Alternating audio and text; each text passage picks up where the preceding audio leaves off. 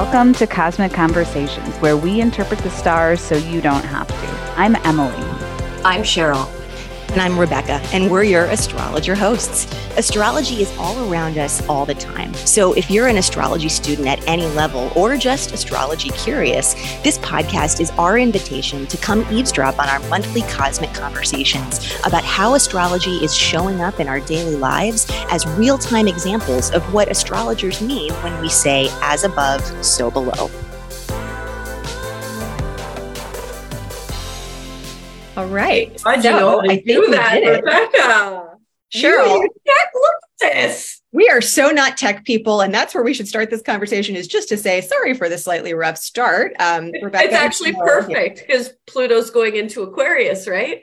Right. Destruction in technology. It's totally perfect. So we are not tech people, and it's just the two of us this time for Cosmic Conversations. Welcome to Cosmic Conversations. But we are down one astrologer this week because Emily Clintworth, who we love dearly, is off teaching another class. So it's just me and Cheryl this week. But with tech issues aside, we are now we're live. Welcome. Thank you for joining us. Cheryl, do we have anyone joining us live in Facebook right now? Let me check. All right. We will check to see if we've got anyone out in cyberspace. But while Cheryl is checking to see if we've got anyone joining us in real time, hello to everyone who is not in real time, who is joining us from other dimensions. And we are going to be talking all things Pluto this month. So buckle up, because Pluto gets kind of intense. Pluto, the small little guy, is, very, very intense. And I think very misunderstood. People don't understand its power. Super, super misunderstood. And that was, Cheryl, that was part of why I think you and I wanted to talk about Pluto with our wet hair. It's almost dry now. We were 6 minutes late. So we're both coming in being like, you too, you with the wet hair. So, I mean, it's Saturday morning. What are we going to do? Whatever. Why did we want to talk about Pluto? We wanted to talk about Pluto because you and I, Cheryl, are both completely obsessed with Pluto. Yeah. Like completely, like irrevocably, like undeniably obsessed with Pluto. Yeah. And we're going to talk about that. And we're going to talk about why we wanted to talk about this.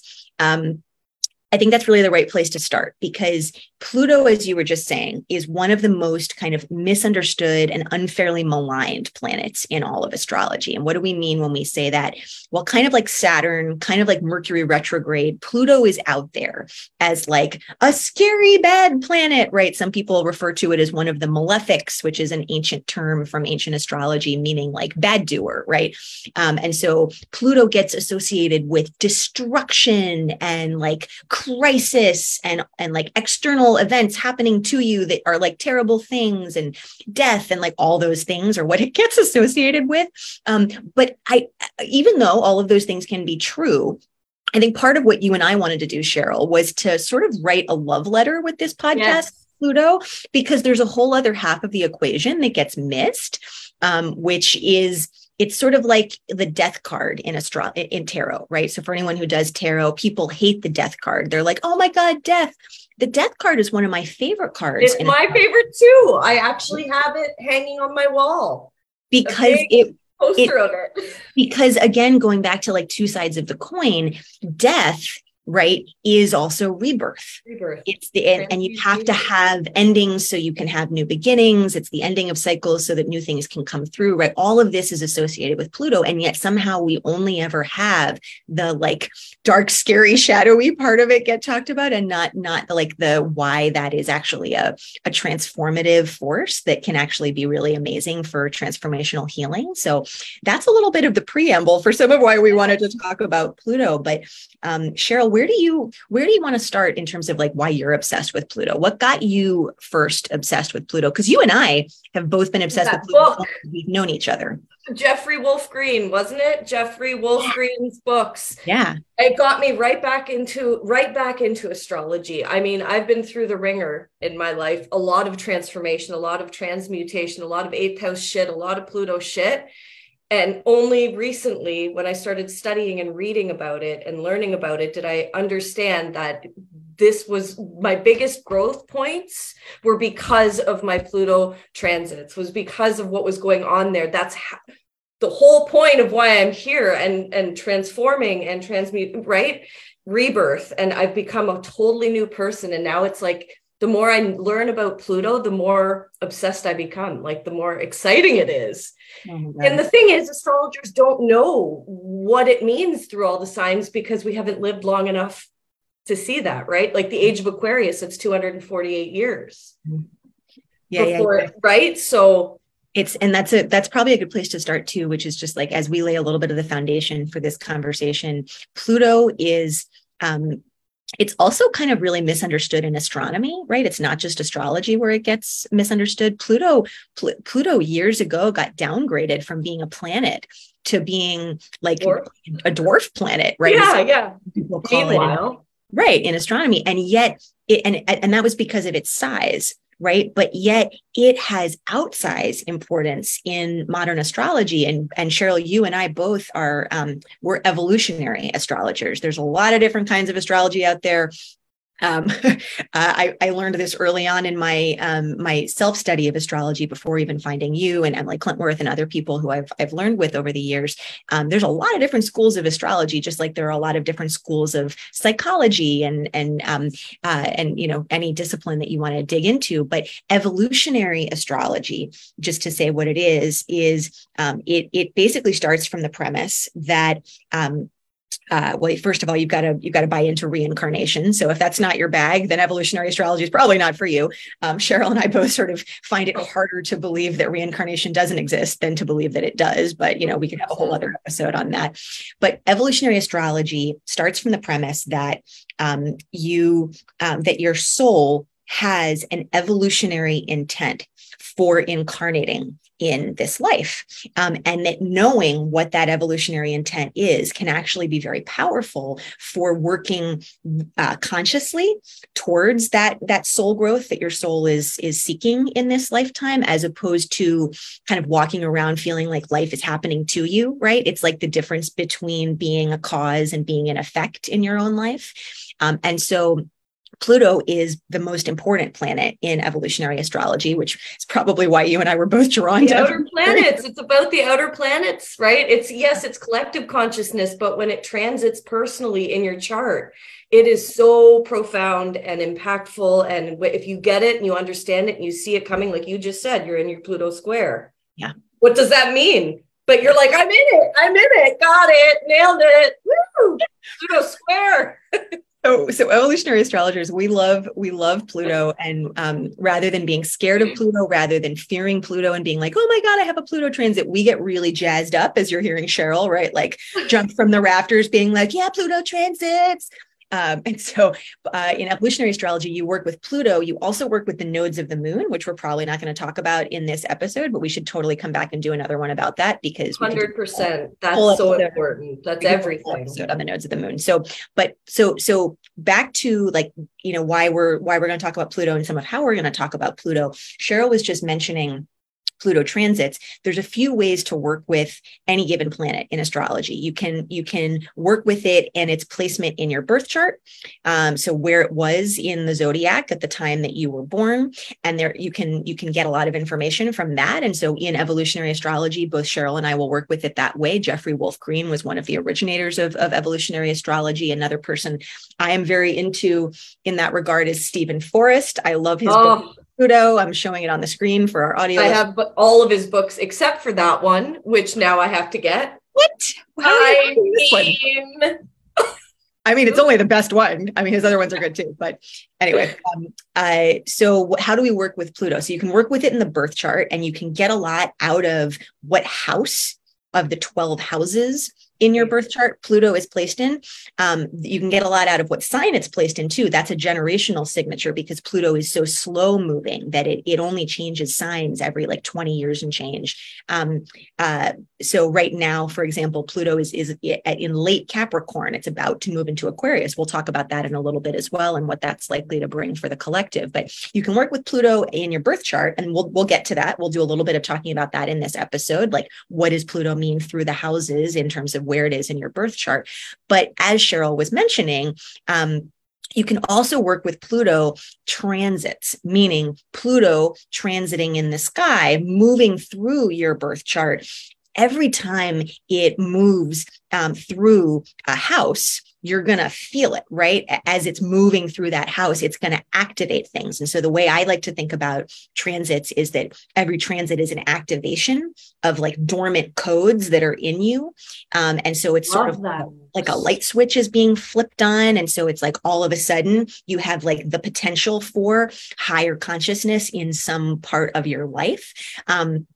But Pluto transits in particular, and this is true of all outer planet transits. So it's true of Uranus, it's true of Neptune too. And we love those planets too, all due to Uranus and Neptune as well. But since we're talking about Pluto, Pluto transits are some of the most powerful portals of transformation that exist. And that is why we get so freaking obsessed with them, because I was just saying this to Cheryl before we started talking on the air.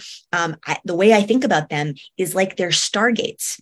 And Cheryl, do you remember that 1994 movie? Oh, I'm watching it now that you brought it up again.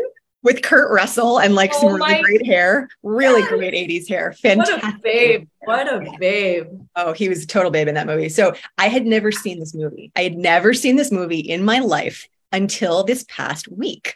And it like came through a friend of mine, and like it got brought up, and like because I was talking about stargates and how I view transformational transits like Pluto transits as stargates. And she was like, oh yeah, like that 1994 movie. And I was like, what? And so I went back and watched it this week. And first of all, go watch the movie. It's ridiculous. It's amazing. It totally holds up for people who like 90s movies and Kurt Russell and hair. But also, like, what do I mean by a stargate? Well, it's like when Pluto is activating something in your chart, and that can. So I'll name myself right now. Pluto is squaring my natal Pluto. So that means transiting Pluto in the sky is making a 90-degree angle exactly with my natal Pluto, where Pluto is in my birth chart. I've got Pluto in Libra at the 29th degree, and Pluto right now is like 28 degrees of Capricorn. So it's like an exact square. Ooh. And so that's it. That's an activation, right? That's a huge activation. But the way that I understand that as an astrologer is it's like a huge, massive honking portal has opened up. A stargate has opened up. And in the movie, it's like you see all the light like rushing in, and it's like there's like this thing you can walk through. And that's the way I look at it is it's like a portal of transformation. And it can show up if you don't want to work with it, if you run from it, as like, why is my life falling apart? Or if you're like, whoa, this is a chance for me to embrace transformation, then that's where it becomes the portal you walk through. So Cheryl, you saw that movie years ago. Oh yes. I love that movie. And I love that example as well. And if we think about on the collective, the real 2020 was the real punctuation mark, let's say, because that was the Uranus Pluto square. And that's where it began to widen. And that's when the first diagnosis of COVID came through. So right when that Saturn-Pluto conjunction happened on a collective level, that's when the COVID thing happened. So it's like, you can look back at these powerful transits and you can see on a collective level, if you don't know where Pluto is in your chart, how powerful and impactful Pluto is when it makes an actual transit. Yeah, it's history. Huge in our individual lives, huge for the collective. We'll talk a little bit about the collective implications too. And part of what also makes me obsessed with Pluto is in my day job, I do public policy work, my whole shtick is economic policy, and in particular trying to end poverty in the United States. I'm a former legal aid lawyer. Folks maybe have heard me talk about this in past episodes, but that's my sort of my other shtick when I'm not being an astrologer. But I stumbled upon this really cool astrologer named Richard Tarnas a couple of years ago. And he Cosmos and Psyche is his great work. And he's a philosopher. He's an historian. And what he did is he did this amazing work tracking and like looking back like many hundreds of years to look at the transits of Pluto and Uranus. And he found that they correlated with social liberation and social change movements, right? Which is like next level when you're thinking about collective consciousness and collective evolution. So that was the other thing that got me super obsessed with Pluto, because it's social change and social justice that I work for in social liberation in my my day job. And so knowing what time it is on the clock of the world feels very important for that kind of work. And thinking about where Pluto and Uranus are with in reference to each other is actually very helpful for advocates of change. So we can come back to that as well. But yeah, Pluto, transformation, big transformation energy. So Cheryl, you and I were we've talked about a lot already, just in terms of kind of situating this episode and some of why we're like super massive fangirls of Pluto. But I feel like a thing that probably would be helpful to say to kind of make this a little more real and make this a little more tangible for people is there's a famous quote. It is a Carl Jung quote. And I am a huge disciple of Carl Jung. Aren't we all, if we do this work? One of the forefathers of modern depth psychology. I think probably everyone is familiar with him. He was a disciple of Freud's. He kind of went his own way. Well, I'll just say as a side note, Jung was also an astrologer. That's not something that a lot of people know. And he actually did birth charts for all of his clients. He studied magic. He studied alchemy. He believed that we should bring the spiritual into psychology, and that was what was missing. That was actually part of why he had a falling out with Freud. Just as a side note, a little bit of trivia, because Freud was like, no, this must be a medical science. We can't have any spirituality and things we can't see in this. And Jung was like, yeah, but have you read my red book? So anyway, but I'm smarter than you. And in my opinion, he was. Freud had some of his own work to do. So the famous Jung quote that I have like as a sticky on my desktop in my computer, that I have like on the wall over my altar, that I use with clients pretty often is until we make the unconscious conscious, it will rule our lives and we will call it fate. Oh, I love that. Right. I like get chills every time I say this out loud, because there's so much packed into that truth. And I feel like there's no better way to, getting the full body chills. Yeah, me too. There's no better way, in my opinion, to ground a conversation about Pluto than with those words, because what Pluto is all about is making the unconscious conscious. Yes. The shit that I just cursed. Sorry, Spotify. No, it's true. It's true. And I was looking at my notes to see what was going on in the 60s, because there was a Pluto something that happened there that started the whole 60s revolution and love. There was a Pluto thing, wasn't it? It was one of the Pluto-Uranus transits. Yes, so I can't remember if it was a square or if it was a trine or if it was a sextile or what it was, but Pluto and Uranus were aligned in a way that kicked off like the, it is the dawning of the age of, right? That was like when people started talking about the Aquarius, people started talking about the sexual like revolution. Yes. It was like hippies. It was like, as my parents, right? It was all that kind of stuff. But like making the unconscious conscious, right? Like there's so much there that is really, I think, what probably the jumping off point for the rest of this conversation. I mentioned that Jung was also a student of alchemy. That's what ancient alchemy was all about. I actually even call my astrology practice Alchemy by Astrea, because I view it as a practice of alchemy. What was ancient alchemy? It was about making the unconscious conscious. They had to shroud it in all kinds of like metaphor, because it was stuff that would have gotten people, burned at the stake back in the day, right? So they had to like hide what they were doing. But it's about taking the stuff that has been repressed, that's out of your conscious awareness. Some people call this the shadow, and bringing it into the light, right? Casting light on it, bringing it face to face, and then it goes away. Well, and you get to work with it, because again, like the stuff that's repressed is the stuff that runs our lives. And it's like, if you've got like patterns you can't break, if you've got like habits or loops that you're stuck in, whether it's like bad relationships or like the same fight you have over and over with like every different coworker, or like it can show up in a lot of ways. There's something there, right? That you're not meaning to bring into your life. You're not consciously intending it. Well, that means you've got like something down there in your Pluto storage unit that it's the Groundhog Day Pluto lessons. Yes. And Groundhog Day. And it's freaking Groundhog Day, right? So like, what a perfect conversation to be having. We're like 2 days late for Groundhog Day, but it's perfect, right? It's like when you go around and around and around, and it's like you keep having the same thing That's happen a lesson, over and friends. over. If you're listening, that's a lesson. You're like, wait a second, this is deja vu. I've been in this fight before. I've been in this power struggle before. I didn't learn, but now if you see yourself going through a repeat or a Groundhog Day, take note. And it brings us back to Pluto. So the way I like to think about the shadow, and I feel like, again, with why does Pluto get a bad rap? Well, sometimes like the unconscious gets a bad rap and shadow work gets a bad rap. Everybody's like, oh, that's so scary. Oh, a trip to the underworld, right?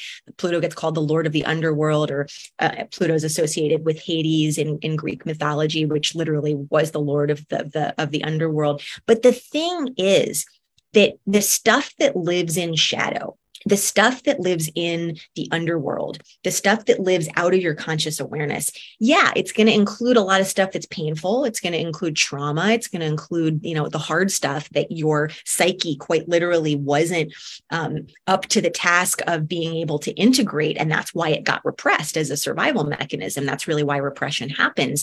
But there's also really good shit down there too. There's buried riches. And that's the part that doesn't get talked about. So back to why this is a love letter to Pluto.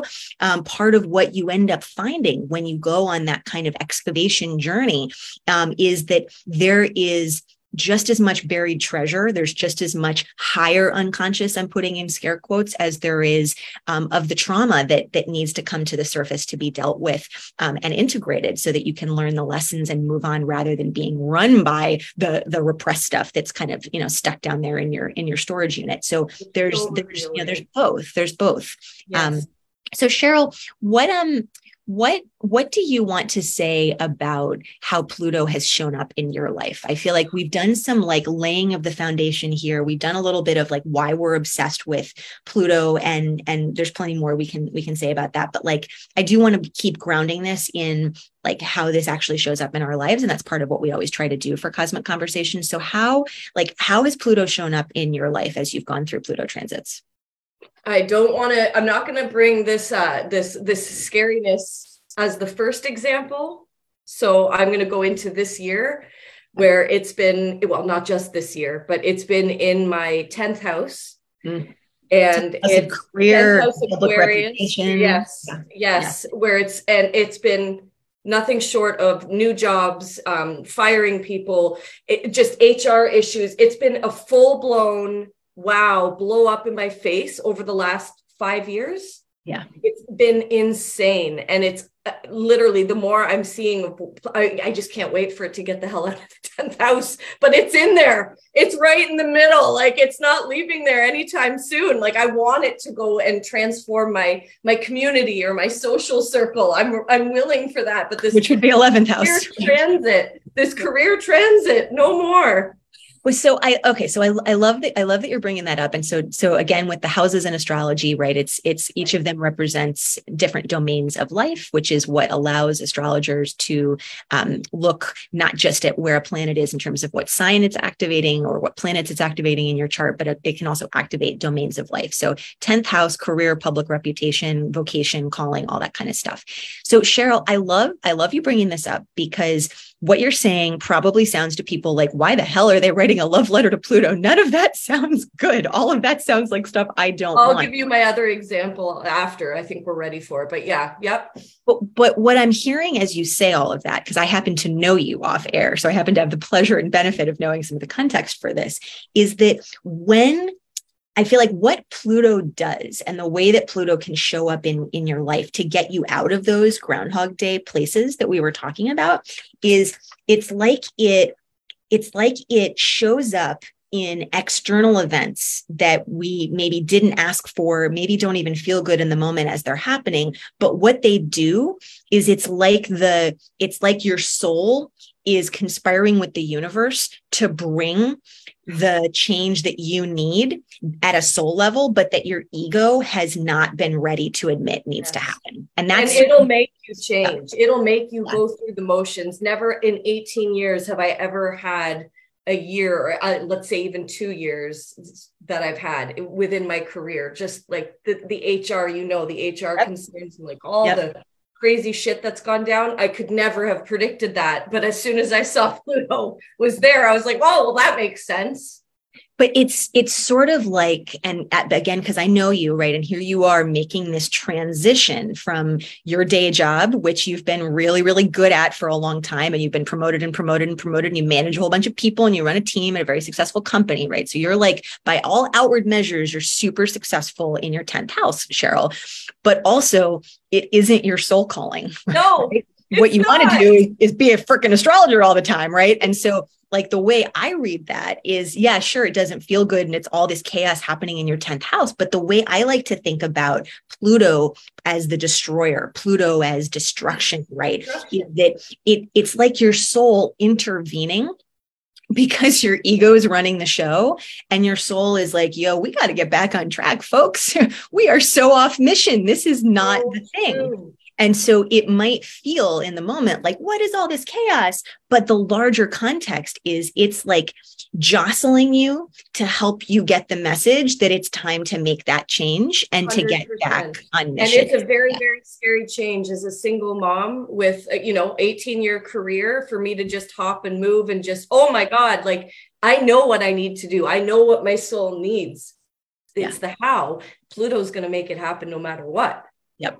And it doesn't mean that it's going to be like lock, stock, and barrel. Now you've got the brand new job and you're the full-time astrologer. No. Like you have to do the work. You have to do the work. But what it does is it's like Pluto comes in and through the stuff that's going on in your life in that house that's activated, it's like it strips away external attachments that your ego is really attached to, like a job title, so that you can have that soul level clarity of what you're actually here to do, and like so you can get back in touch with your real self. That's some of how I really understand how Pluto works. And Cheryl, as you're talking about Pluto going through your 10th house, it's hard for me not to think about Pluto being in my 10th house birth chart, right? So that's where Pluto is me all the time in my natal chart. And it happens to be at the 29th degree of Libra. So for students of astrology, it's called a critical degree when a planet is at 0 degrees or 29 degrees, because it's like an exclamation point is put on that planet. So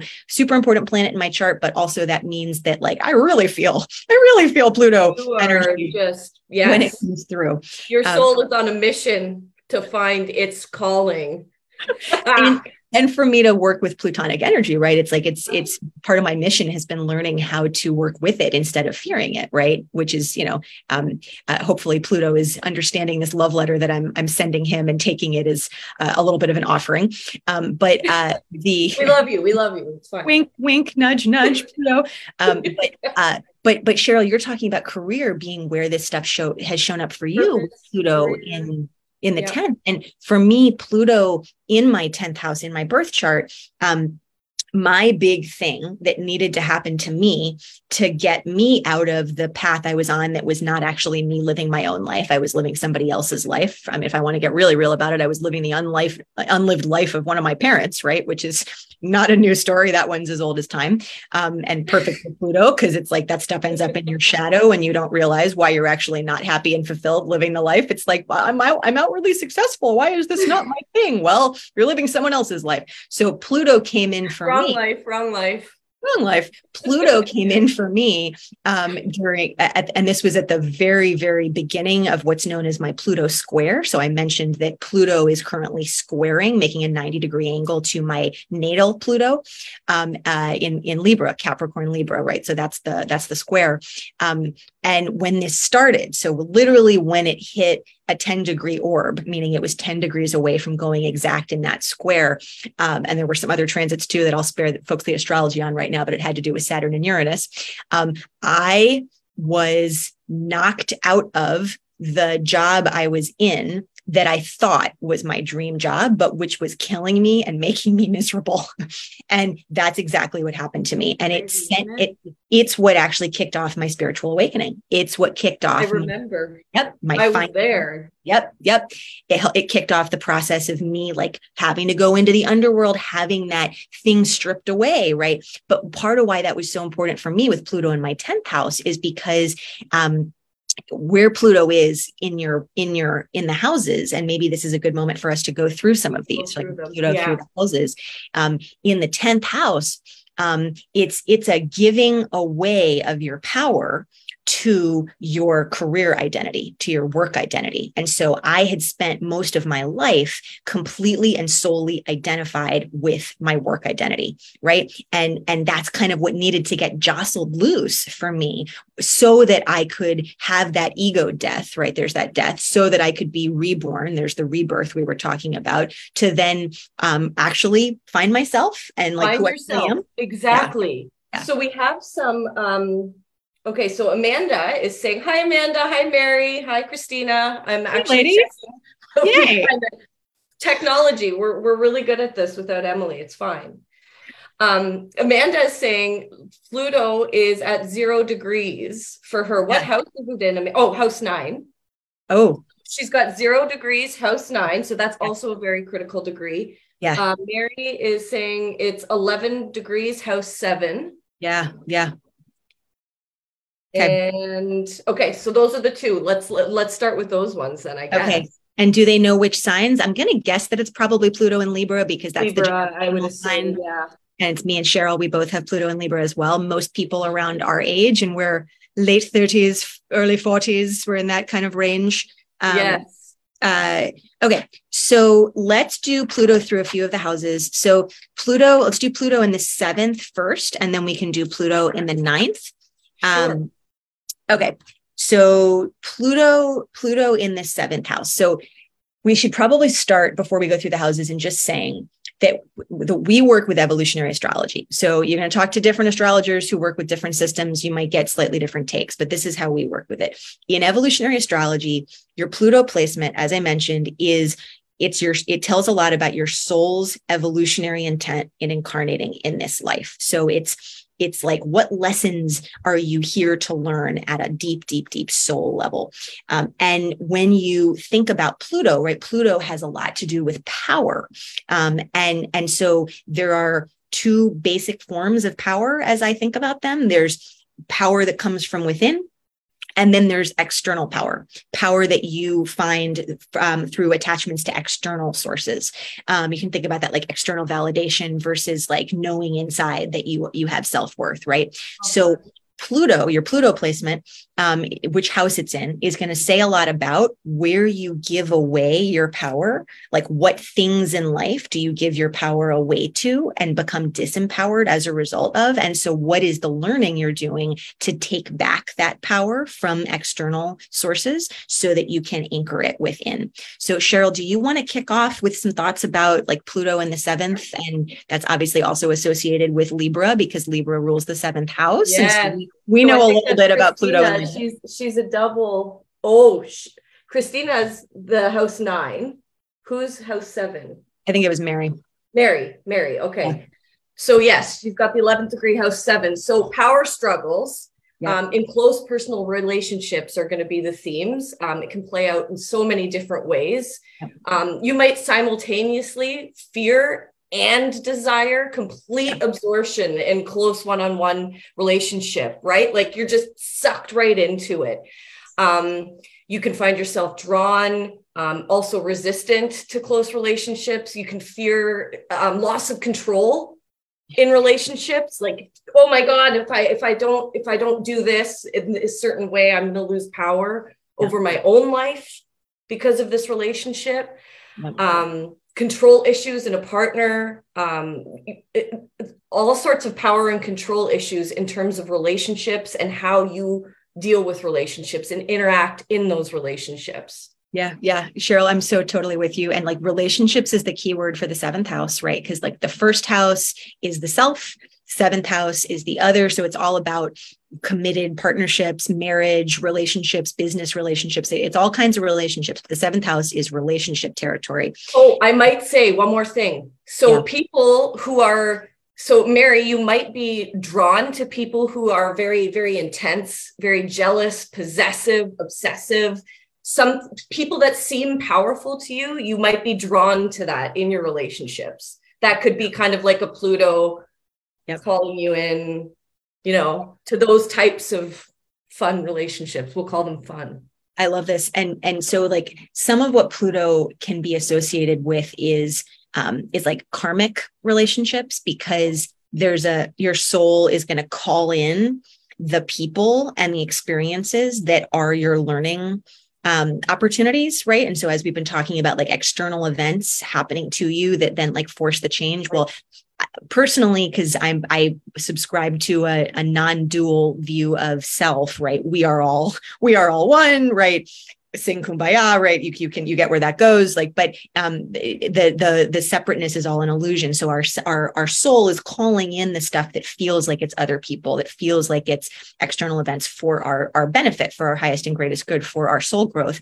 But in relationships, that can often play out, especially with Pluto in the seventh, just to like totally agree with everything Cheryl just said, as karmic relationships that can feel very like very deep magnetism. It's like you almost couldn't avoid being pulled into it because like you felt like you were karmically fated to meet. And so some of what can happen with Pluto in the seventh, right, is it's like it's about learning about yourself and your own internal power through relationships. And because Cheryl and I both have Pluto in Libra, right? There is actually some connection to what you've got, Mary, because she's in Scorpio. She's got Pluto in Scorpio, she says. But I'm going to say there's a connection because Libra rules the seventh house. So there's a little bit of overlap, and so I can say like we actually know a little bit of we can feel your pain a little bit, Mary, with this one. And so some of how I understand Pluto in Libra and Pluto in the seventh is that it can be codependency, right? A real challenge can be codependency because of feeling that like your power coming through the relationship, like the strong desire and need to be in a relationship, fear being alone, fear of like, you know, that you only are worthy if you have a relationship, or that you're worthy based on relationship. Like all of that can come through with Pluto in the seventh, and like taken to the extremes, that can be losing yourself in a relationship, like abandoning yourself to a relationship, possibly like an abusive partner or like a domineering partner. I'll just say, I'm raising my hand, I've lived all of these so far, and I'm only 38. I'm right there with you, sister. Yep. And it was learning, because what is our soul doing by putting our Pluto in the seventh house or in Libra?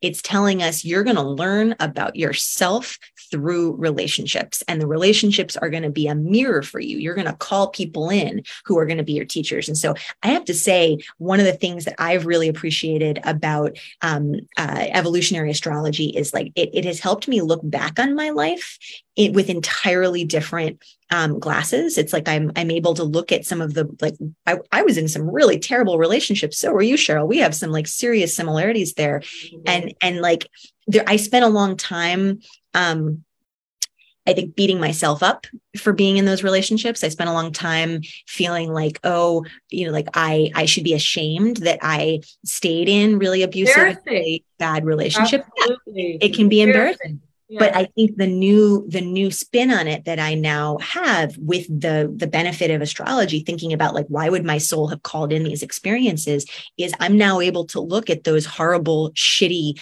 relationship partners as some of my greatest teachers in this life. And it's not because they were teaching me goodness and light and love. They were teaching me about myself, and it was through difficulty. It was through pain, but I learned a lot.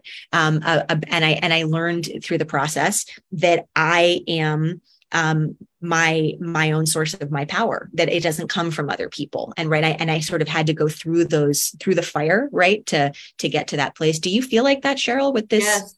with your 100%. I can look back now. I was mad at myself at one point. I'm very hard and self-critical. Pluto's in my 6th house. So when it comes to all of that, I'm very, yes, but I've completely looked back on those relationships now, and what I've learned and what I was able to do is walk away and learn learn to love myself. Yeah. I love myself first. Like, that's really what it came down to. It's like, why am I like sitting in this relationship for how many years? Like, what's happening? Like, that's exactly right. And it's like so it's it's like you have to let go of looking for your power in somebody else. yes. Right. And it's then you start to realize, oh, wait, it's actually in me. And that was what needed to happen for me to find a healthy and functional relationship. Happy ending on my end, right? Like, now married to a wonderful person who's in the other room, probably hearing all of this and laughing and being like, oh, of course she's talking about Pluto, because he hears me talk about Pluto all the time. Bless him. He is super tolerant of my astrology talk, more than tolerant. He is actually very interested, well, to a point, but love him. But I needed to find my power within, so that I could get out of the Groundhog Day loop of continuing to partner with people who were going to treat me like shit, because at my core, I believed I wasn't worthy of love, right? And that's really kind of what it shows you. So the making the unconscious conscious, it was through the mirroring of other people treating me like shit and beating up on me that I was able to realize, wait a second, I believed I was worthy of that treatment. That was how I was treating myself internally. Yes. So of course I called it in through other people to help me see what was under the surface. And I know, Cheryl, it's similar for you. It all stemmed from my dad. For me. The wrong one died. Remember? Yeah. The wrong one. Yeah. Anyways, but like, who's going to love me? Okay. I'll just settle. Right. Until you realize and go, no, I'm worth way more than that. And you learn from it. So, we've got another person who said 9th house. I forget. Yeah. Who it was. Christina.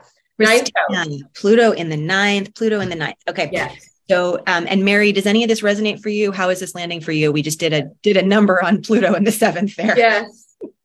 She said, very interesting. All right. We'll let her respond. But in the meantime, the 9th house is my favorite. And I got nothing in it. Unless we go whole sign houses. I got the moon there then. Okay. But in Coke, I've got nothing in the 9th house. And it's my favorite one. I'm jealous. But what's on the cusp of the 9th for you? The cusp of the 9th is Sagittarius, not Sagittarius. It is Scorpio. Scorpio. Oh, you've got Scorpio on the 9th. Okay. Because, little pro tip, even if you have no planets in a house, it doesn't mean that doesn't show up in your life. You can look at the sign that's on the cusp of the house, and that will tell you the dominant archetype. I lied. Capricorn. Sorry. I went backwards. Oh, yeah. With Capricorn on the 9th for you. Yeah. So it's still not fun. I love it. You're freaking Pluto in the 6th. You're all self-judgmental. You're like, it's amazing. Yeah, all right, exactly. So even if you don't have planets in a house, though, just a reminder, you can look at the sign on the cusp of that house, and you will get a sense for the archetype that you embody in that area of life. What is the 9th house associated with? 9th house is one of my favorites in astrology too. The 9th house is associated with higher education.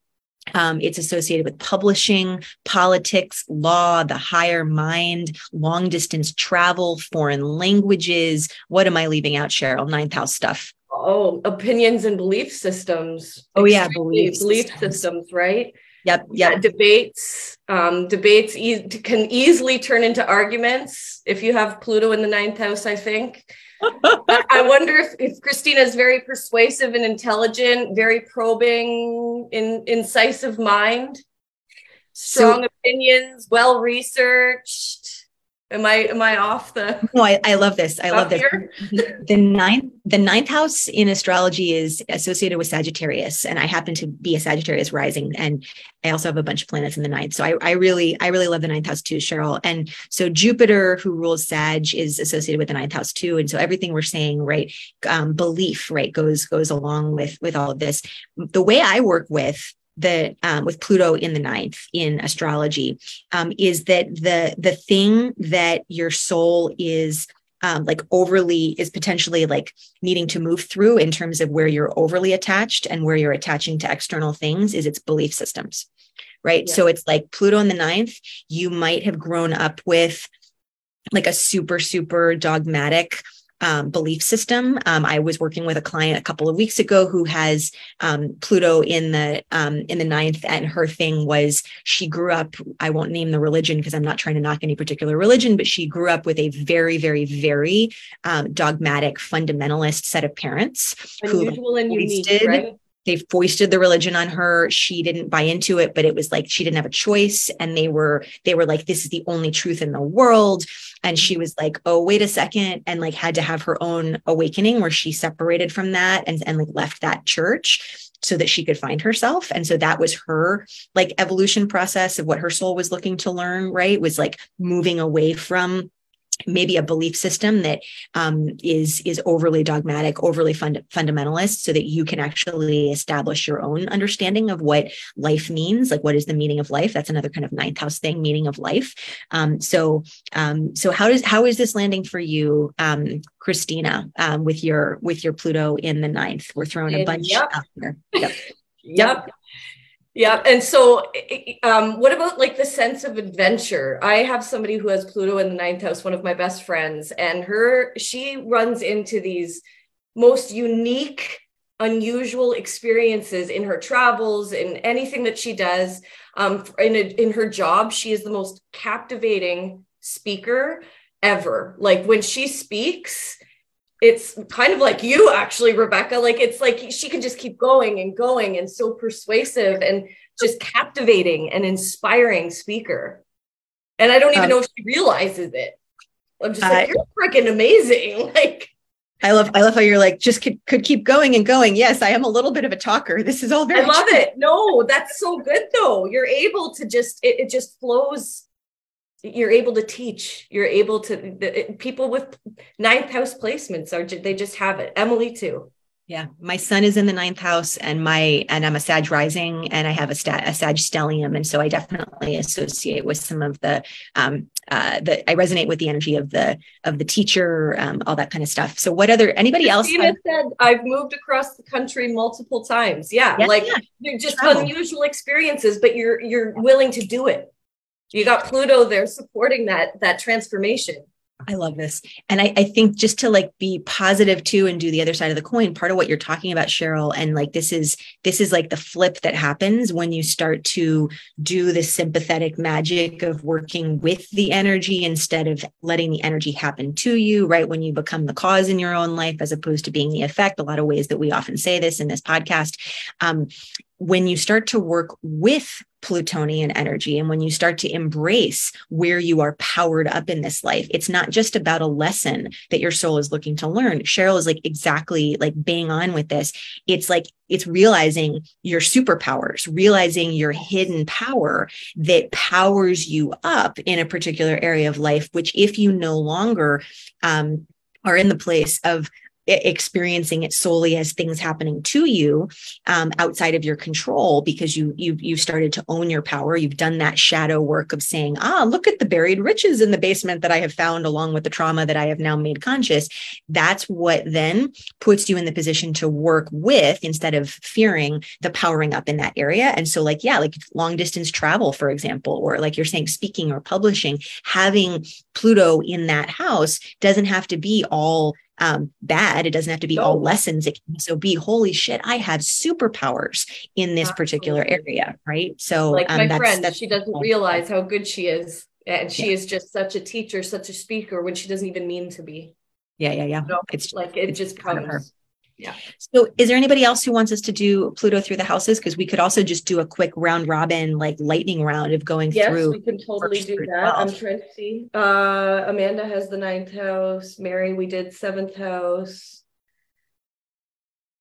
Oh, so Amanda also has ninth. We're good. Yeah. Cool.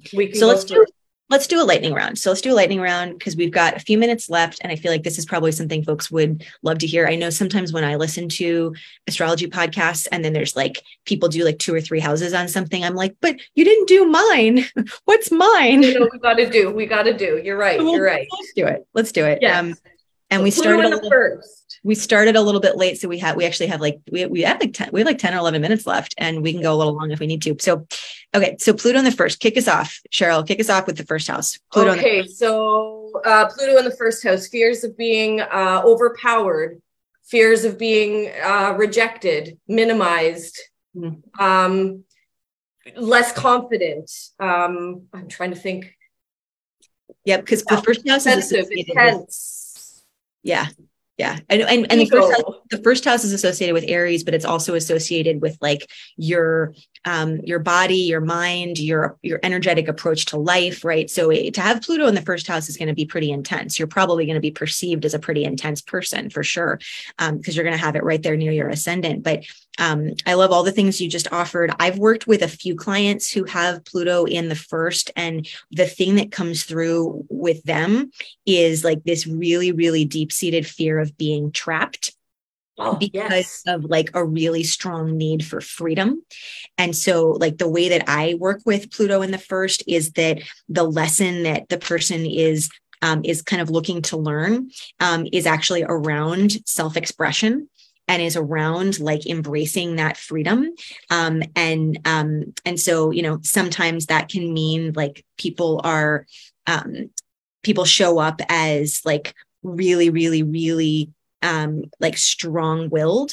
But sometimes it can show up as like, on the one hand, and this is where it's been true for like all of my clients who have Pluto in the first, like a deep-seated feeling on some level that you want freedom. You're like deeply seeking freedom, but at the same time feeling trapped and feeling like you're not able to move past some kind of limitation. I think, okay, so what you're saying basically, strive to avoid getting your back up more than necessary and viewing life as like some sort of a battleground.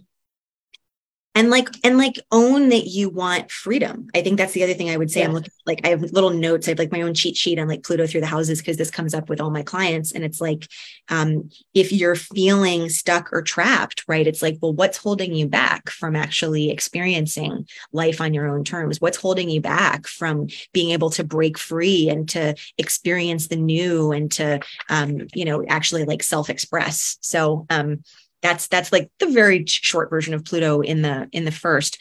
Pluto in the second house. So here we go. Second house is associated with money, with resources, with your values, with your self-esteem, your self-worth. How do you work with Pluto in the second, Cheryl? I would say you could experience form of loss or destruction. So we're thinking of Pluto in your life that leads to lessons of change through, you have to learn that strength, worth, value, wealth, all of that comes from within. Yeah. And so that once you understand that, that's where the transformation comes in. Yep. Yep. I love that. It's like developing your internal sense of value, developing that internal anchor, like instead of it being like I have a couple of clients, one who I saw a few weeks ago, and we spent like almost the entire reading talking about her Pluto in the second house placement, because like, as soon as I brought it up, she was like, this is it. This is everything. And I feel like that's always how it goes whenever you like, that's why I love evolutionary astrology. It's like, you could talk about the sun and the moon and the rising and whatever, but like, it's when you go to Pluto that like the shit comes up and people are like, this is everything. this isn't why I came to the reading. Honestly, it's literally every time any client, it's the first thing we talk about. I have a client tomorrow who's got Pluto in her 4th house in her solar return. Let me tell you what she's going through right now. Going to have to do with family and home and foundation. Big time. Yep. Another thing with the second house is probably powerful need for control, or feeling that you have to have such strong control over money and possessions. Yeah. Money and possessions for sure. And right? It's like, so there's like a survival fear, right? Yes.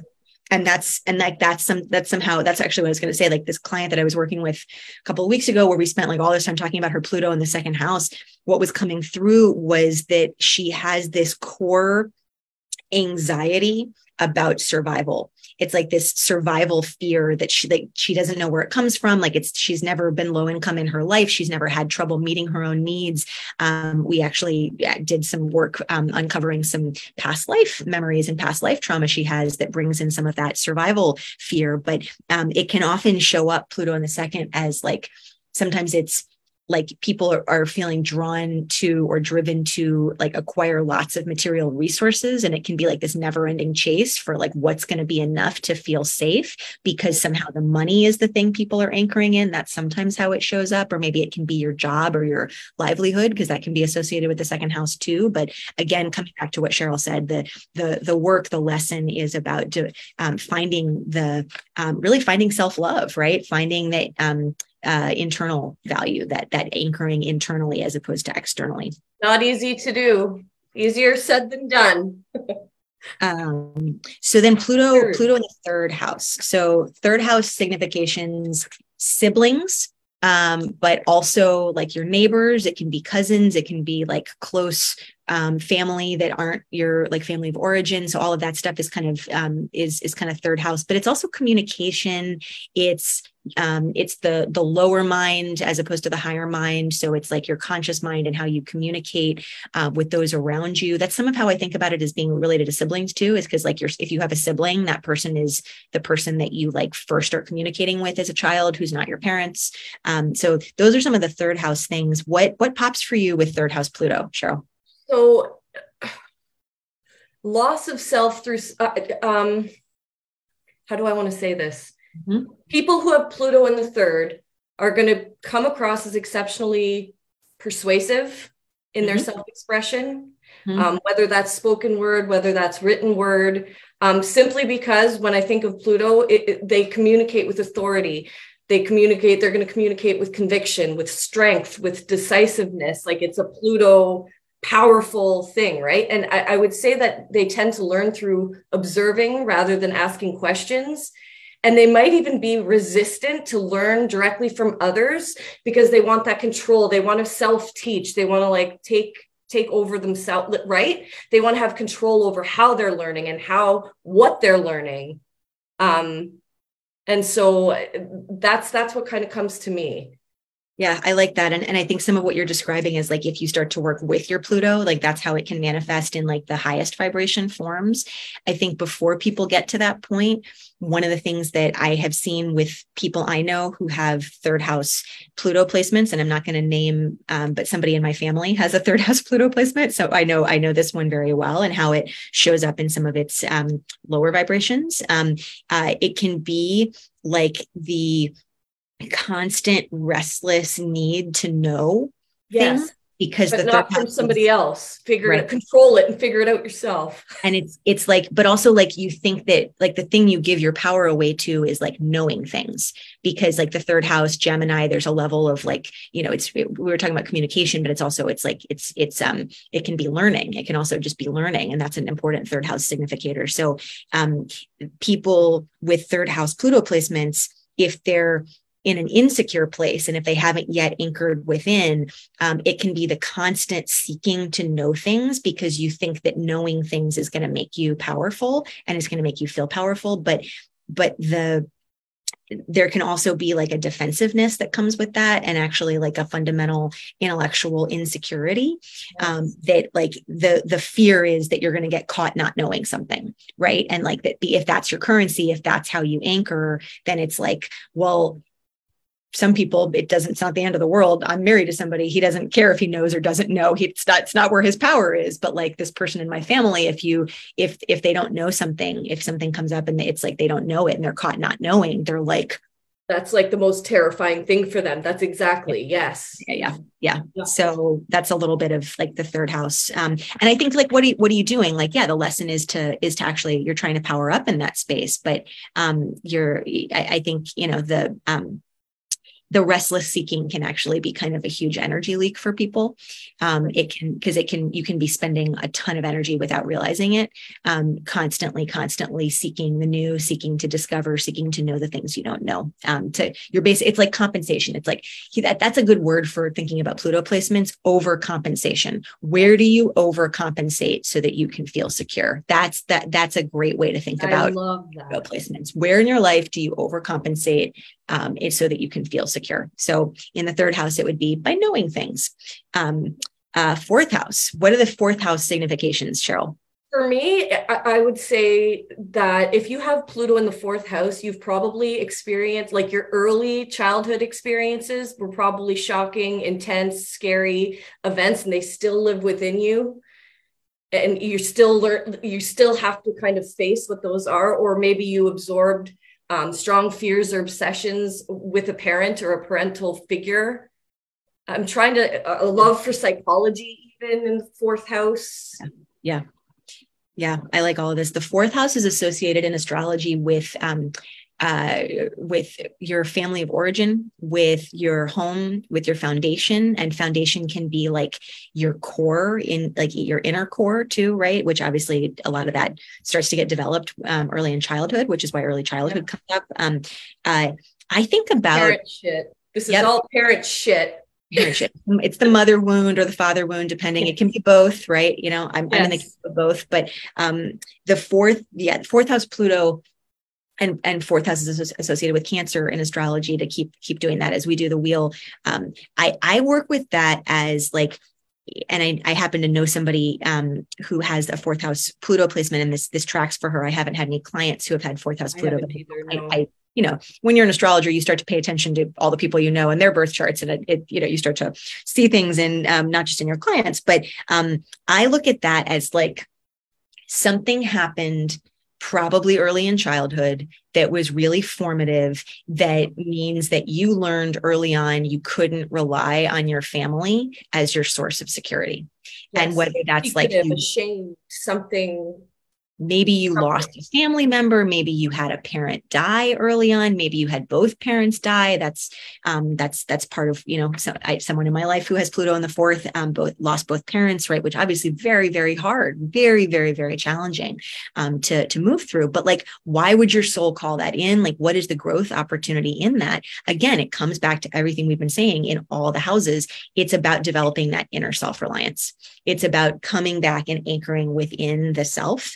And so, you know, that's some of what can come with fourth house Pluto. I should say also, it's not just losing a family member. Like fourth house Pluto can also be like your family didn't understand you at an early age, and like you didn't feel understood. Your family. You're feeling ashamed or guilty or whatever. Yeah. And or maybe you had like a dysfunctional family in some kind of way, and so you didn't feel safe in the family. So basically, like security didn't come from your family in a way that like would be true of a quote unquote healthy childhood. And so now you've got to find the sense of self within, as opposed to having it just come from your family. Okay. So we're making good time on this lightning round. We're a little bit over, but that's okay because no one's going to kick us out. So Cheryl, what do you want to do for the fifth house? I love the fifth house. My fifth house is stacked. Thank you. If I didn't have the ninth house, I'll take the fifth house, because that's my second favorite one. I don't have Pluto in the fifth house, but the fifth house is creative impulses. It's child rearing. It's romance, beginning of romances, like the initial part of romances, the playing part, the pleasure part. And so with Pluto there, you probably possess powerful creative impulses. You can invest a lot of energy and passion into the creative arts, into the romance, into having children. Right? Creativity, right? Am I on the right path here? Oh, I love it. Yeah. Fifth house creativity. I think of Pluto in the fifth as, it's like, what is your soul calling in? What is your soul trying to do? It's like, and I was just working with a client a couple of weeks ago who had a placement, that was Pluto in the fifth. And the way I was describing it to her was it's, the goal by your soul is creative self-actualization. Oh. So it's like yourself, like did you ever, Cheryl, did you ever see the play or the movie Joseph in the Technicolor Dreamcoat? Yes. Or it's like the like colorful coat with like all the different colors like in its full glory. Like that's like kind of what your soul wants to do. It's true. Yes. But how does this show up? Well, that's when you get to the higher vibration of it. Like that's what your soul's learning goal is. But the way that it can show up is like you can be constantly seeking external validation. And like in the form of applause, because fifth house is associated with Leo. And so like all the world's a stage. And so it can be like you're constantly seeking applause for existing because you didn't get it early in childhood and you like wanted to be seen by your parents, but you know, maybe you didn't really feel sufficiently applauded. Maybe you never feel sufficiently applauded. And so you're like constantly looking for the stage so that you can get validation of yourself. I will also note one of my favorite things about Pluto in the fifth house as a placement is that it can be associated with past lives where you were royalty. Oh, I love that. And my husband has Pluto in the fifth. I'm just going to out him here. And I swear to God, he walks through life as though he still thinks that he's royalty. I don't mean that in a bad way. He's actually very humble. He's not an asshole. He's lovely. But like, for example, he never packs a suitcase to go anywhere. I'm packing a suitcase. We're going on a trip and he like doesn't bring luggage. And I'm like, what do you think is going to happen? Do you think the carriage is going to arrive and like the footmen are going to have your bags? And he's like, well, yeah. Oh my God. I love it. I love him already. I know. So we always joke. So maybe the attitude towards play, entertainment, recreation, it's intense. It's rarely lighthearted. Oh yeah. No, these are people. It's not lighthearted if you got Pluto there. It's very intense the way he plays or entertains or right. Yeah. It's like the phrase that comes through for me that I internalized early in learning evolutionary astrology is like, this is a placement associated with like a joyful opening of the arms to the cosmos. It's like you want to experience life to the fullest and to like be the fullest version of yourself. Okay. Sixth house Pluto. Cheryl, you know this one very well because that's you. Oh, that's me. So very easily obsessed with finding answers to problems or just having a problem to find an answer for and over analyzing and finding problems that others overlook. I love it when others overlook things. And then I come alive when I'm presented with a problem that requires analysis and research and redoing and it's like an obsession. I can work and work and work. Like I can go all night and I'll sit here and it's just, I don't know if that's a good thing or a bad thing. It's like obsessive. It can be either. I think like with all this stuff, nothing's inherently good or bad. It's like, it can be, you can use anything we're talking about to its highest vibration, right? Or you can get dragged down by it and have it be the low vibration. So it can be either. I feel like, let me say what I think about with Pluto in the sixth and tell me if you think that this tracks for you. Okay. So the sixth house is associated with Virgo in astrology. Virgo, and the sixth house, what are some of the significators? There's work, but also like Virgo's the critic. Virgo is the analyst. I was going to say fear of criticism. It runs my life is the fear of being criticized. And so you are probably your biggest critic, right? Like the inner critic in your head probably has like more real estate than they're like paying rent for. And so you end up with like the constant, you end up with like the constant never-ending tape stuck on loop in your head, telling you like all the things you did wrong, all the ways you're a terrible person, all the things you should be embarrassed by, or like, Cheryl, you're just not good enough, right? Like, is that some of how you hear? Always, constant. I mean, you know how long it's taken me to make this tarot deck? Yeah. It's been 4 years. Because you're constantly being like, it's not perfect yet. It's not perfect. And I'm still mad. I'm like, it has to end at some point.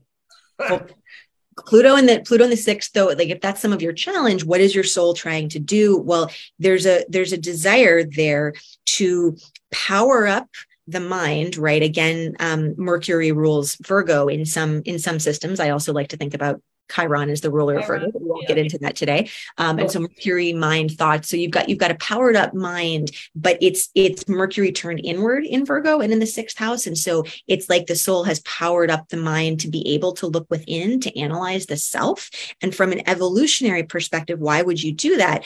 Well, it's because, if you think about like the very slow moving evolution of consciousness across lifetimes, the sign that comes before is what we were just talking about, Leo and the 5th house. And so it's like you've powered up and you've self-actualized, but also Leo can be kind of associated with arrogance and with like a very, very highfalutin sense of self. And so there's, it's almost like your soul is like correcting for that and saying, actually, now is the time to humble a little bit. Now is the time for us to like come down from thinking that like we are Joseph with the Technicolor Dreamcoat, and to be like, actually, where do we have some areas we need to improve? You are good, because I got Leo on the 6th house cusp. Oh, yeah. Yeah. Nice tie-in. Oh my God, that's perfect. So you like totally live this.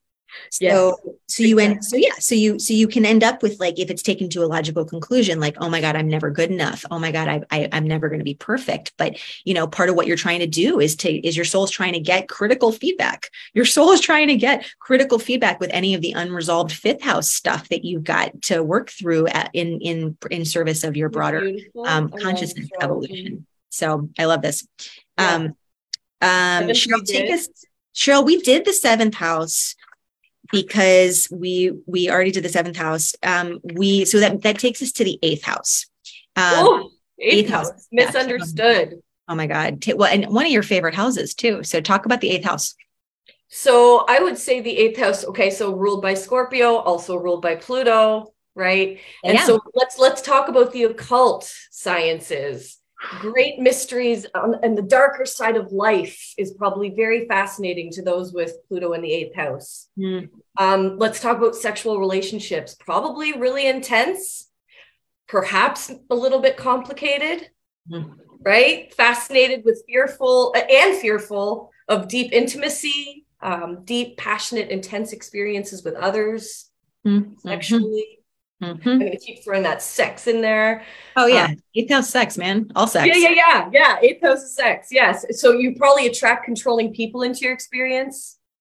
Maybe. I love this. Or maybe you are one of those people. Maybe you are. Yes. You can play either role in these scenarios. I love all of that. Scorpio. So Scorpio is associated with the 8th house. So some of what we're saying can also be true of Pluto and Scorpio. And somebody who's with us, I think maybe it was Mary, has Pluto and Scorpio. So this is going to apply as well. This is Pluto in its own sign. Pluto in the 8th house, Pluto and Scorpio. This is Pluto on its home turf. So it is Pluto extra, extra powerful. Pluto with an exclamation point.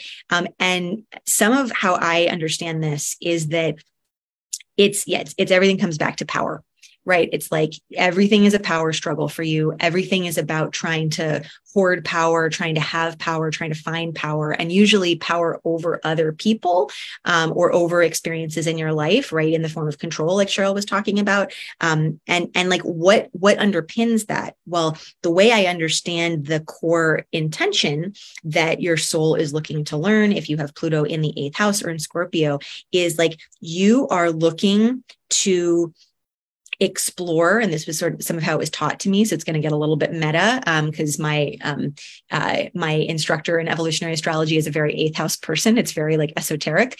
Pluto in the 8th, the goal is to explore the ego soul dilemma, right? It's like to the extent that the individual ego is seeking to remain separate and to maintain a personal sense of identity, right? Like to the extent that we were talking about ego death before and how your soul sometimes is like, no. We got to knock the ego down a little bit so the ego isn't in control so that the soul can get back on mission. If your ego is like, no, I'm in control, then like this is where the soul and the ego can kind of end up in a dilemma. And if you have an 8th house Pluto, you probably have a super powered up ego, right? And so you actually have a very strong ego. And so you can end up with like this really, really deep-seated fear of losing control, a deep-seated fear of losing power, right? And it's all ego fear. It's not your soul that's fearing that. Your soul wants to merge with the oneness I was talking about before, right? That's what your soul is looking for. But your ego can be like, I'm really afraid I'm going to get betrayed by that person. or I'm really afraid I'm going to get hurt by that person. And so what do? Well, maybe you betray the other person first, or you cut off the relationship, or you leave the person because you're afraid you're going to get hurt and you want to stay in the dominant place. You don't want to lose your power. Keep the power. Yes. So it's like your ego is like at war with your soul, trying to use power. I have like multiple dear friends who I'd say everything I'm saying right now is like totally resonant for them when we have these conversations. But it also in the powering up, some of the stuff you were talking about too. I love this. I don't always want to leave it with like the challenges. The people with this placement can be like really good armchair psychologists, or like they can be really good actual psychologists because they have really good insight into like how the psyche works. They have really good, this is Pluto in its own sign. It's Pluto being the alchemist, right? So it's like they can have really strong psychological insight to other people. And yeah, I mean, the fear really comes in around like the fear of losing power. So that's Pluto in the 8th. We've done 9th. We've done Pluto on the 9th. We did Pluto on the 10th because we talked about it for your work and also for my natal chart. Although, maybe we didn't quite like close out Pluto on the 10th. I think the thing I would say with Pluto on the 10th, right, is like, we were talking about how your Pluto placement in your birth chart can come down to like, where in your life do you overcompensate so that you can feel secure? Well, it can be overcompensating at work. It can be like trying to, and this is definitely defined my life, trying to like achieve and achieve like worldly success and like career success to paper over the not feeling secure inside. And that definitely is the story of like the first multiple decades of my life. The 10th house is associated with Capricorn. And so work is a big part of that identity, work status, but like the core evolutionary lesson that the soul is looking to learn there, just to close out the 10th house properly for some symmetry with the rest of what we're talking about, is it's like to find your place in society. And to develop the right relationship to that place in society so that it doesn't rule you and you're not deriving your power from your work title, like we do in at this point in human history, right? What do you do for work is like a proxy for who are you at this point in like Western society. But it's to develop the right relationship to it. So my whole journey, and this is literally what I talk about all the time because I'm obsessed with it right now, is like developing the right relationship to my work. So there we go for the 10th house. Cheryl, take it to the 11th house. Oh, the 11th house. I'm waiting for it to leave Capricorn and get into Aquarius because it's ruled by Aquarius, which is the 11th house. So your friendships, your group associations, you're probably going to have an all or nothing approach to that. Power or control issues around your friendships, around your group associations, around your social life. Your social life is probably going to go through tons of drastic changes. If you have Pluto in the 11th house, you're going to have a lot of drastic changes in friendships, or friendships will begin intense. They'll begin at an intense level, right? Power of the group to affect necessary changes. You could be an influential leader in society if you have Pluto in the 11th house. Maybe I don't know anybody with Pluto in the 11th. Do you have any clients with? I do. I have a couple, and I was talking with a client who had Pluto in the 11th like maybe a month ago, and some of how I was talking about it with her that was really resonant. And so this there's a lot of ways this can show up in people's lives, but Pluto in the 11th is like you have a ton of stored up, and it can actually be like past life experiences along these lines, like bondage.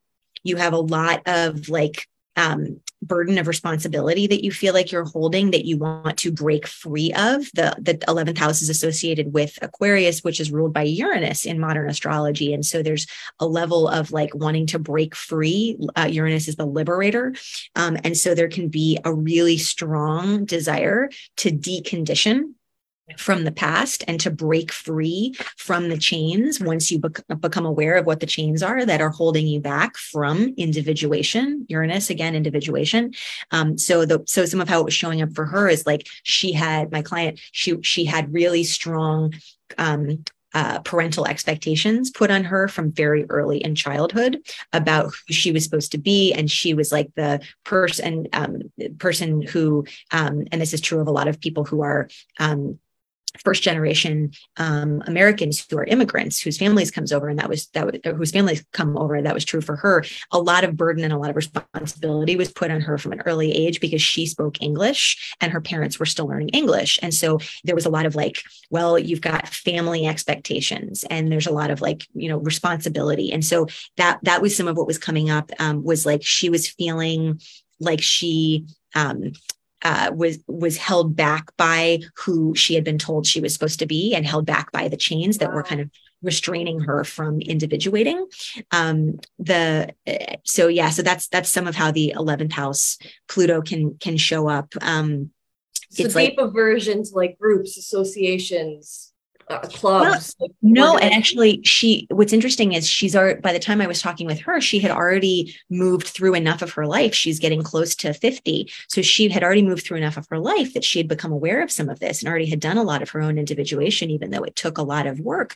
And what she was able to identify in herself is that she had been powered up in 11th house ways, right? She's an amazing networker.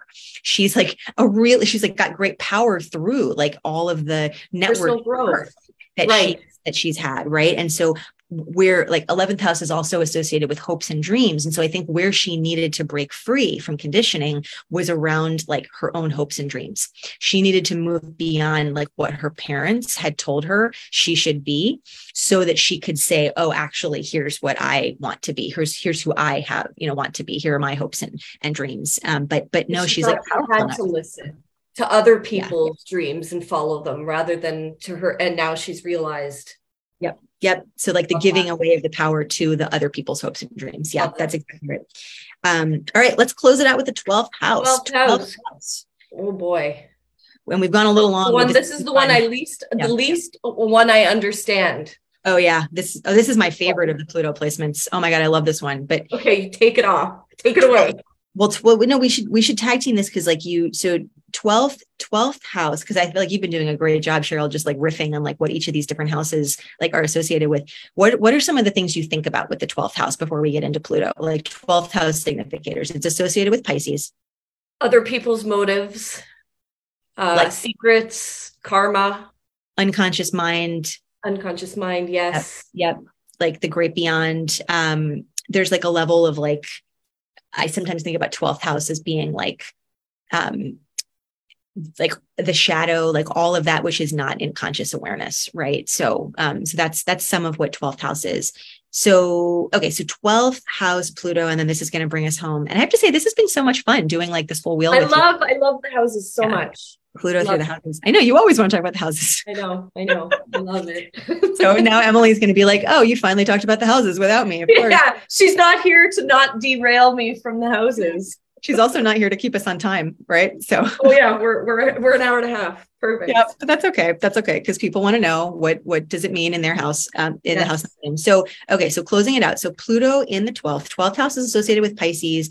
And in addition to everything we just said, Pisces it brings in like a merging with the greater whole, right? So it's like losing your separateness, losing your boundaries, losing the things that your ego wants to keep control of that like make you different, that make you unique. So the way that I work with Pluto in the 12th, and the way I was taught to work with Pluto in the 12th in evolutionary astrology, is that your core evolutionary intent, why did your soul choose this placement? It was to force you to surrender to, to surrender your individual self, like your personal self, your little s self, your ego self, to the larger whole, to like the larger power, the larger truth. And so that that's take that in like the most esoteric spiritual way, right? Like, it's the closing out of the zodiac. You've moved through all the different houses at that point in terms of like your consciousness evolution. And so, the way that I have had one client who has Pluto in the 12th, and the way that had showed up for her was like, she had lost any anchor in like what helped her understand her identity and herself. She was like, who am I? I have no sense of self anymore. Everything that gave me a sense of self has been stripped away. Like, and yeah, I'm getting chills remembering because it was like this really intense conversation. But what it was pushing her to do was to like actually embody the spirituality she had been studying.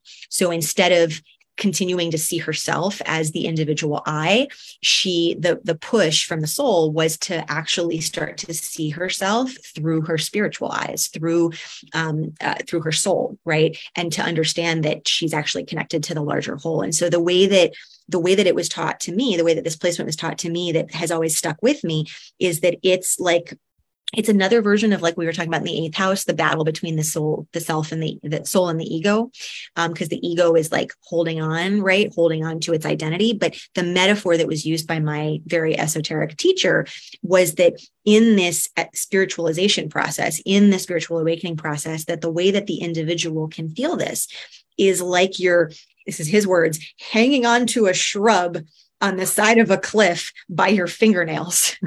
Wow. And so it's like your deep self, your higher self, your soul is like, just trust the fall, just surrender to the fall. We will catch you and then you will love where you end up. Right. So it's like trust falls get done in like, stupid retreats at work, like in work contexts. Like what is the idea behind a trust fall? The whole idea is like, let yourself fall and it's a surrender. Right. And fall forward. Yeah. And so like, that's what this placement is about. And so your ego is clinging to something, right? It's trying to give you some kind of sense of individualized identity, but your soul is like, just take the fall. I'm getting chills. And then like, you will find yourself as part of the larger, my sister had literally 6 planets in the 12th house. That's my mom. In the 12th house, and she died at 21. Like, right? It's it's a deep house. Yeah. Yep. Depression, addictive behaviors I've heard of. Yeah, those can all be the challenges. Exactly. Right. But it can also, a powering up in that area can lead to like really intense and powerful spirituality. So like the past life associations with having Pluto in the 12th, for example, can be like you were a nun or a monk in a past life. Right? Like monastic experiences where you literally surrendered your individual ego-based life and all of your worldly attachments to God or the divine or, whatever languaging you want to use. So there's, there can be real beauty in it as well if it's worked with instead of fought against. But Cheryl, we made it all the way through all the 12 houses. Woo! Hi, Emily. All right. So this has been fun. Do we have any more questions or comments from people in the chat that we should deal with before we wrap up? There was one question from Amanda. Pluto was Scorpio retrograde. Oh, Pluto is retrograde in her chart. Okay. Love this. So we talked a little bit about retrogrades in an earlier episode, but it's one of my favorite things to bring back in because people think about retrograde usually in the context of Mercury, like, oh my God, Mercury is going to go retrograde. What does it mean? For a planet to be retrograde, astronomically, that means that it's slowing down. So it looks like it is moving backwards. And so it isn't actually, but in the zodiac, in astrology, it moves backwards by degree. So when a planet goes retrograde, it starts to move backwards instead of forwards through the zodiac. The way that corresponds to energy flow is that the energy of that planet gets turned inward. And so instead of it being energy turned outward in your life in the way of like showing up as external experiences, energy being turned inward in a planet when it's retrograde, like with Mercury, is an invitation to go inward and to apply the energy of that planet inwardly. And so Pluto being retrograde when you were born suggests that actually, was it Amanda who asked this question? Yes, Amanda. Yep. Amanda, you potentially have some real superpowers when it comes to working with Plutonic energy for inner transformation. And so I would say that it's more likely that you're actually, you're in a position to be more likely than like the average person on the street, to be able to work with this kind of alchemical, transformational energy that we're talking about, that is Plutonic energy, in a way the ninth house. It allows my favorite house. In a way that allows you to like transform inwardly, right? And allows you to like make the unconscious conscious, so that you can, work with the energy consciously, as opposed to having it be stuff that like your soul is shaking you through all the events that are happening in your life. So yeah, it doesn't mean that you won't ever experience things happening through external events associated with Pluto, but I'd say you've got a real superpower there when it comes to working with Plutonic energy for inner transformation. What else comes through for you, Cheryl, on that? No, you just nailed that. That was beautifully said. And she just wrote, interesting. Oh, that's right. You guys rock. Thank you. Thank you, Amanda. You're always here chiming in. So we appreciate that so much. I love it. Well, we are so grateful to everyone out there in the Cosmic Conversations community, especially folks who want to come and join us live. We do this once a month live, so come join us live in the Facebook group if you want to have us go into your particular placements, or if you have questions that you want to ask, or if you want to kind of vibe with us and see where the conversation goes. But I think this is probably enough for one episode. Yes. So we should close it out, and we'll just say, remember, Pluto is not just something to be feared. Pluto is not just something to be worried is going to happen to you. When you see a Pluto transit, Pluto transits can be portals of transformation. They can be stargates that on the other side, you like go, oh my God, like I didn't even know that I had these superpowers within me until I went on this journey. That's certainly been my experience. And it's been a deeply spiritual one. It's been one that I don't think I could have guessed what was going to happen for me throughout this Pluto square process if you had put a gun to my head in the beginning. So this is our quest to get people to not just be afraid of Pluto. Yes. And let's do nodes of the moon next. Yes. Lock it in. I love it. Boom. So thank you for being with us, folks who are out there in cyberspace listening at another time. Hope you enjoyed spending a little bit of your Groundhog Day week with us, because no better way to think about Pluto than as the opportunity to move beyond Groundhog Day in your life, wherever you are stuck. And as always, if you are interested in going deeper, you can book a reading with Cheryl, you can book a reading with me, and you can figure out how to do that in show notes. And Emily, we missed you, but here's what happens when you go away. We spend an hour and a half talking about Pluto. You're not surprised in the slightest, are you? She's not surprised at all. She loves it. All right. I think I'm going to stop the live stream and just say thanks everyone for being here. And that will do it for this edition of Cosmic Conversations. Bye.